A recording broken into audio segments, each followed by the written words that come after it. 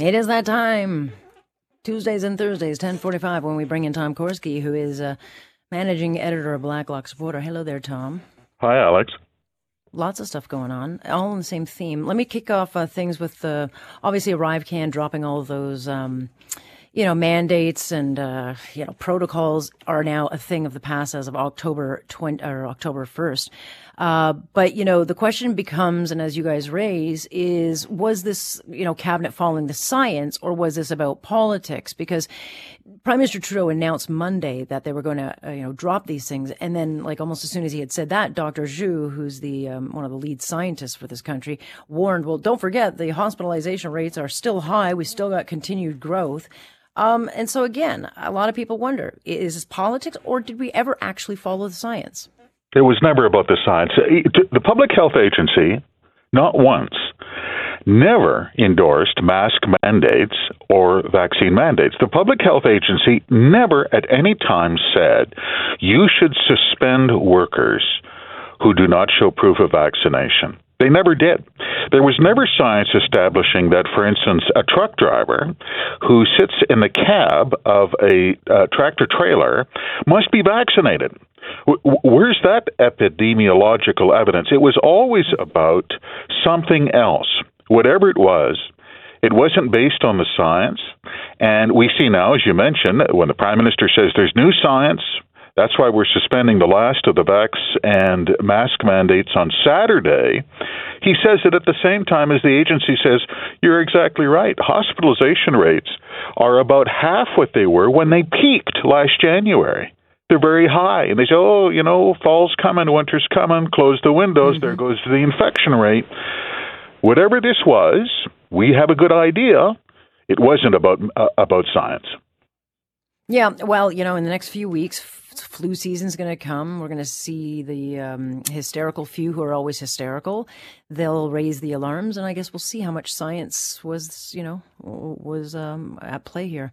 Nonetheless, you got a number of stories kind of in the same theme with the RCMP, whether it's about digging into our freedom or our privacy, and or continuous headlines now on these convoys and the investigative tools. And you guys have uncovered, again, this email of blacklisted convoy sympathizers that were sent to lobbyists like the Mutual Fund Dealers Association. And so, Finance Minister Chrystia Freeland had always claimed, the blacklisting was just targeted, that people were targeted specifically because they were, alleged to be foreign funders of our, against our country. Well, Laura, you guys keep digging up that the RCMP was sending out email lists of all sorts of people far and wide to banking institutions for them to check on clients, that might have suspicious activity.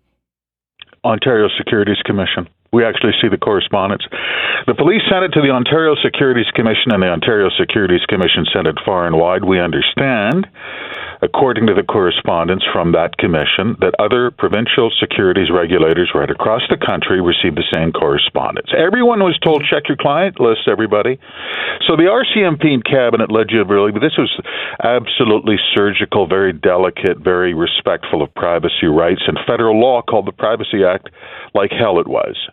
They sent this, they shotgunned this email to anyone they could think of, and those were people whose offense was to double park outside Parliament on Wellington Street, right outside here in Parliament Hill, and then Cabinet said it was an unlawful assembly. By the way, that has not been determined by any court to date. That was an opinion expressed by Cabinet, endorsed by certain MPs.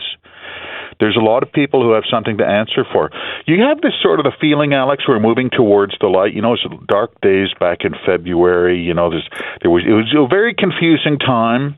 Some people never felt more vibrant and alive as when they were joining in the witch hunts. And now we're moving towards that magic moment where you start to get testimony under oath at a judicial inquiry, and we start to see the emails, and now it's getting complicated. It is, but as you see, Tom, talking points often get rewritten, and even the talking point that the Prime Minister used in French, maligning a whole swath of the population, calling them racist and misogynist, and what do we do with these people? Now, I was just saying some. Well, no, that's not what you said. I mean, you know and I know that these things can be massaged out in the talking points, which I suspect will be an overdrive in once these hearings start next month. It could be, but I think there's going to be federal court rulings, and I think they're going to have a very hard time at the judicial inquiry. Because guess what that inquiry is about? It's not about did some truck driver say some rude comments on his Facebook page. Yeah. The question is very focused. What was Cabinet thinking when they declared a national emergency, and were they correct? Well, we have a pretty good idea that every justification they've presented so far has been demonstrably false. Well, that just leaves raw politics. Right now we're down to political science, right? That's always the issue. I think that's where they're headed. Well, we will see, and we'll see what comes out in the wash. Meanwhile, the RCMP is just, you guys report that 33,000 travelers had smartphones, laptops, and tablets searched by the Border Services Agency. And this, of course, peaked just prior to a successful legal challenge that struck random searches as unconstitutional. So this has been happening since 2017. I think the question now becomes, is there anyone not looking into any of our privacy? Yeah, privacy rights really got shredded, didn't they? That was one of the great legacies of the pandemic. I don't know anyone who would disagree with that. It became normalized. It upset a lot of people, especially the privacy advocates who've said that, Alex. You and I have discussed in the past, the typical Canadian says, I'm a good person, my life's an open book. That's not the point. They want to take your information, they want to use it for a purpose that had nothing to do with benefiting you. And in the case of, for instance, border agencies, there was an Alberta Court of Appeal that said you have to stop it. And the rule was, if I don't like the way you look, you're going to give me your laptop, tablet, or smartphone, and you're going to give me your password, and I'm going to start scrolling through your photographs, your bank records, and your emails. And if you don't like it, I'll just confiscate the device, and there's nothing you can do about it under the Customs Act. The Alberta court's head exploded. To this day, that has not been appealed. That is the law. And Cabinet, my favorite public safety minister, Mr. Freedom Convoy himself, Marco Mendicino, introduced a bill to restore some of those random search powers. Guess what? That bill barely got out of the Senate. It was amended. It's in big trouble. People are getting fed up.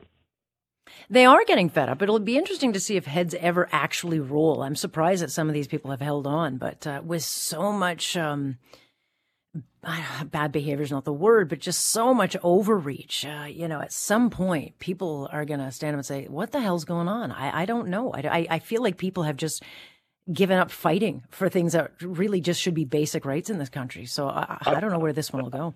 I think there's going to be some court action that really focuses the mind. And I don't think Marco Mendicino is ever going to be prime minister. I know I'm going out on a limb. I'm going way out. We've always got Melanie Joly because apparently she's next in line. I laughed and then I cried and then I laughed again.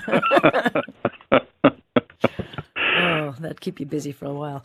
All right, Tom, got to let you go on that. I could have done 10 other topics, but again, we'll talk again, so I appreciate it. Thank you, Alex.